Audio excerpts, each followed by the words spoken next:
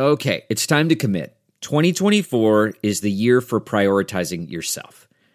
Begin your new smile journey with Byte, and you could start seeing results in just 2 to 3 weeks.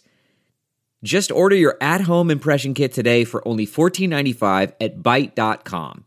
Byte clear liners are doctor-directed and delivered to your door. Treatment costs thousands less than braces, plus they offer financing options, accept eligible insurance, and you could pay with your HSA, FSA. Get 80% off your impression kit when you use code WONDERY at Byte.com. That's BYTE.com.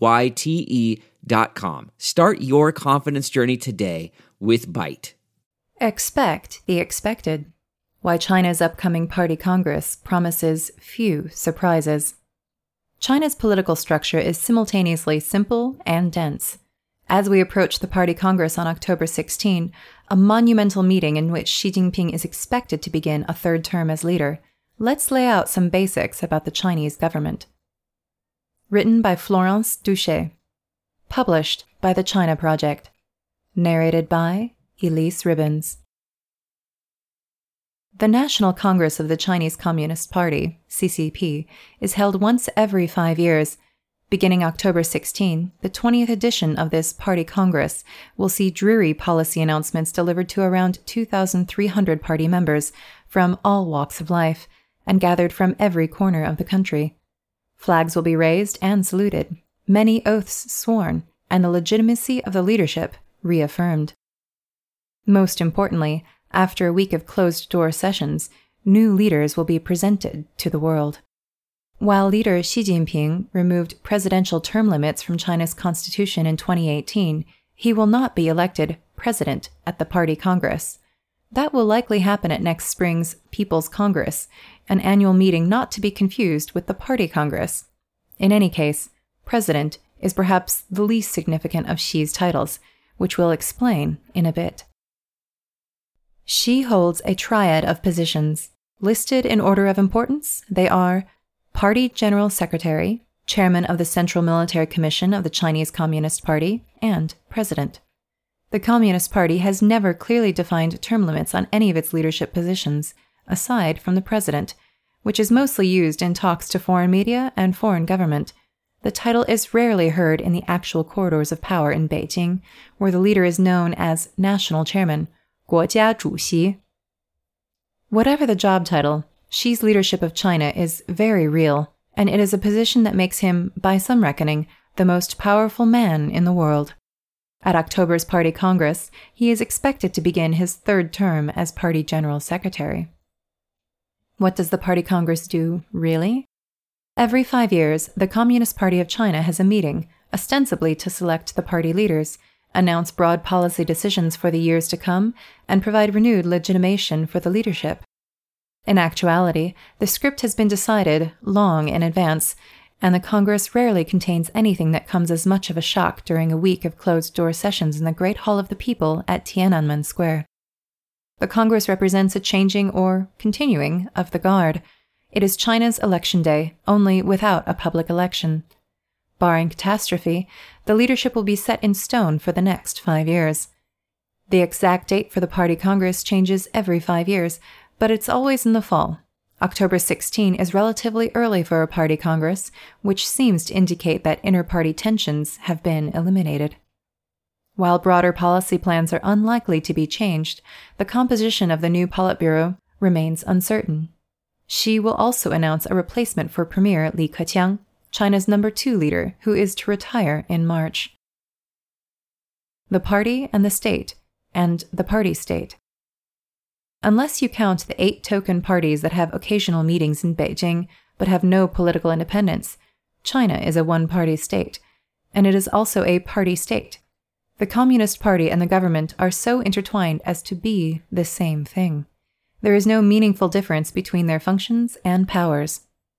The party controls the government, not the other way around. Xi and Chinese state media frequently state that this is a very good thing. Nonetheless, while the party dominates all branches of China's political system and has all the power, the bureaucratic machinery of the government is largely responsible for the implementation of laws and policies, and for ensuring that the wheels of society continue to turn. Let us take a closer look. The party. The party has a pyramid structure with the General Secretary, Xi, at the top. Then comes the Politburo Standing Committee, the 7 most powerful politicians in China. The Politburo, 25 members, determined by incumbent and retired members, the Central Committee, 370 members, and the National Party Congress, around 3,000 members. The CCP also heads the military. The People's Liberation Army, PLA, is technically and practically the army of the Communist Party, not the army of the country. In theory, the party elects its leadership from the bottom up, but in practice, members of the Politburo are selected in closed-door negotiations. The Central Committee ostensibly elects the General Secretary through a vote, and the National People's Congress elects the chairman of the Central Military Commission. The state. The government is led by the president, a largely ceremonial post that Xi holds. The last time a general secretary was not also president was in 1993, when Yang Shangkun was president, while Jiang Zemin was general party secretary. Jiang took over as president that same year.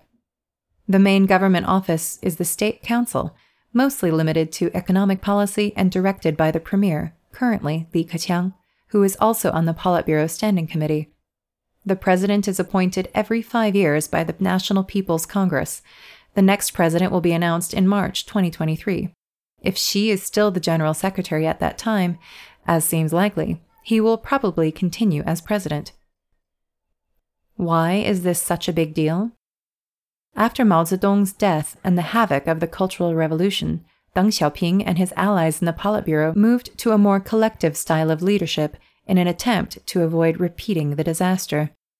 The Politburo Standing Committee, rather than simply the big boss, became involved in the decision-making processes. The 2007 Party Congress defined collective leadership as a division of responsibilities to prevent arbitrary decision-making by a single top leader. The system was criticized for creating bureaucratic deadlocks and being ineffective. Xi has shown little love for the collective leadership approach. In 1982, a new national constitution stipulated that the president should not serve more than 2 terms. Xi's predecessors, Jiang Zemin, from 1989 to 2002, and Hu Jintao, 2002 to 2012, both served only 2 terms as head of government. In 2018, Xi changed the constitution to remove the term limit for the office of president. This would, in theory, allow him to remain state president indefinitely. The National People's Congress rubber-stamped the change. It is important to note that the party constitution does not include term limits for the general secretary, though Jiang and Hu both stepped down after 2 terms in office.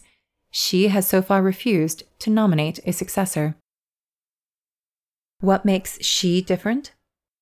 Under Jiang and Hu, China's political system was characterized by 2 competing coalitions. The Shanghai clique formed around Jiang. Hu, Jiang's successor, was a member of another group associated with the Communist Youth League. Xi was not seen as belonging to either group. Soon after taking charge, Xi purged many leaders of other factions, reducing the representation of different voices in the Politburo. Even Hu's protege, Ling Jinhua, who had been chief of the General Office of the Chinese Communist Party, was charged with corruption. While Jiang and Hu mostly followed Deng's doctrine of pragmatism, Xi has prioritized an ideological economic agenda and generous support for state-owned enterprises. Xi also has a very different relationship with the international world order. While his predecessors were slowly integrating, Xi has fundamentally challenged the liberal world order and affirmed his desire to reshape it. He has expanded China's economic reach through an ever-growing list of investments overseas, in particular infrastructure development across Asia and Africa, embodied by the Belt and Road Initiative. This, as well as the Asian Infrastructure Investment Bank, has allowed China to greatly increase its sphere of influence. What's next for the chairman? Not much is going to change in Xi's economic and security policies. He believes he is leading the country to international prestige and escaping the middle-income trap. Domestic stability and party stability are essential for him to achieve this. However, Xi's purges, anti-corruption campaigns, and attacks in the private sector have made him enemies, some of whom may become more visible during the 3rd term. We might need to prepare for political volatility. Meanwhile, China's economy is in bad shape. projected to grow just 3.5% this year. Forecasts for 2023 suggest the economy could weaken even more in the months ahead. According to Kevin Rudd, former Australian Prime Minister, this economic slowdown has largely been generated by Xi's policies, though things are not exactly booming elsewhere. As the CCP sources its legitimacy from economic prosperity, the inability to ensure employment and growth may become a problem. The unpopular COVID-0 policy must surely be rebranded soon. China's aging population and shrinking workforce present unprecedented opportunities for economic hardship and public discontent. Xi may want a third term, but whether he is capable of doing what needs to be done over the coming years is very much an open question. His recent decision-making has been hard to read. He may take a more radical turn during his third term and attempt to tighten his grip on power even further, triggering infighting and resentment within the party and the population at large.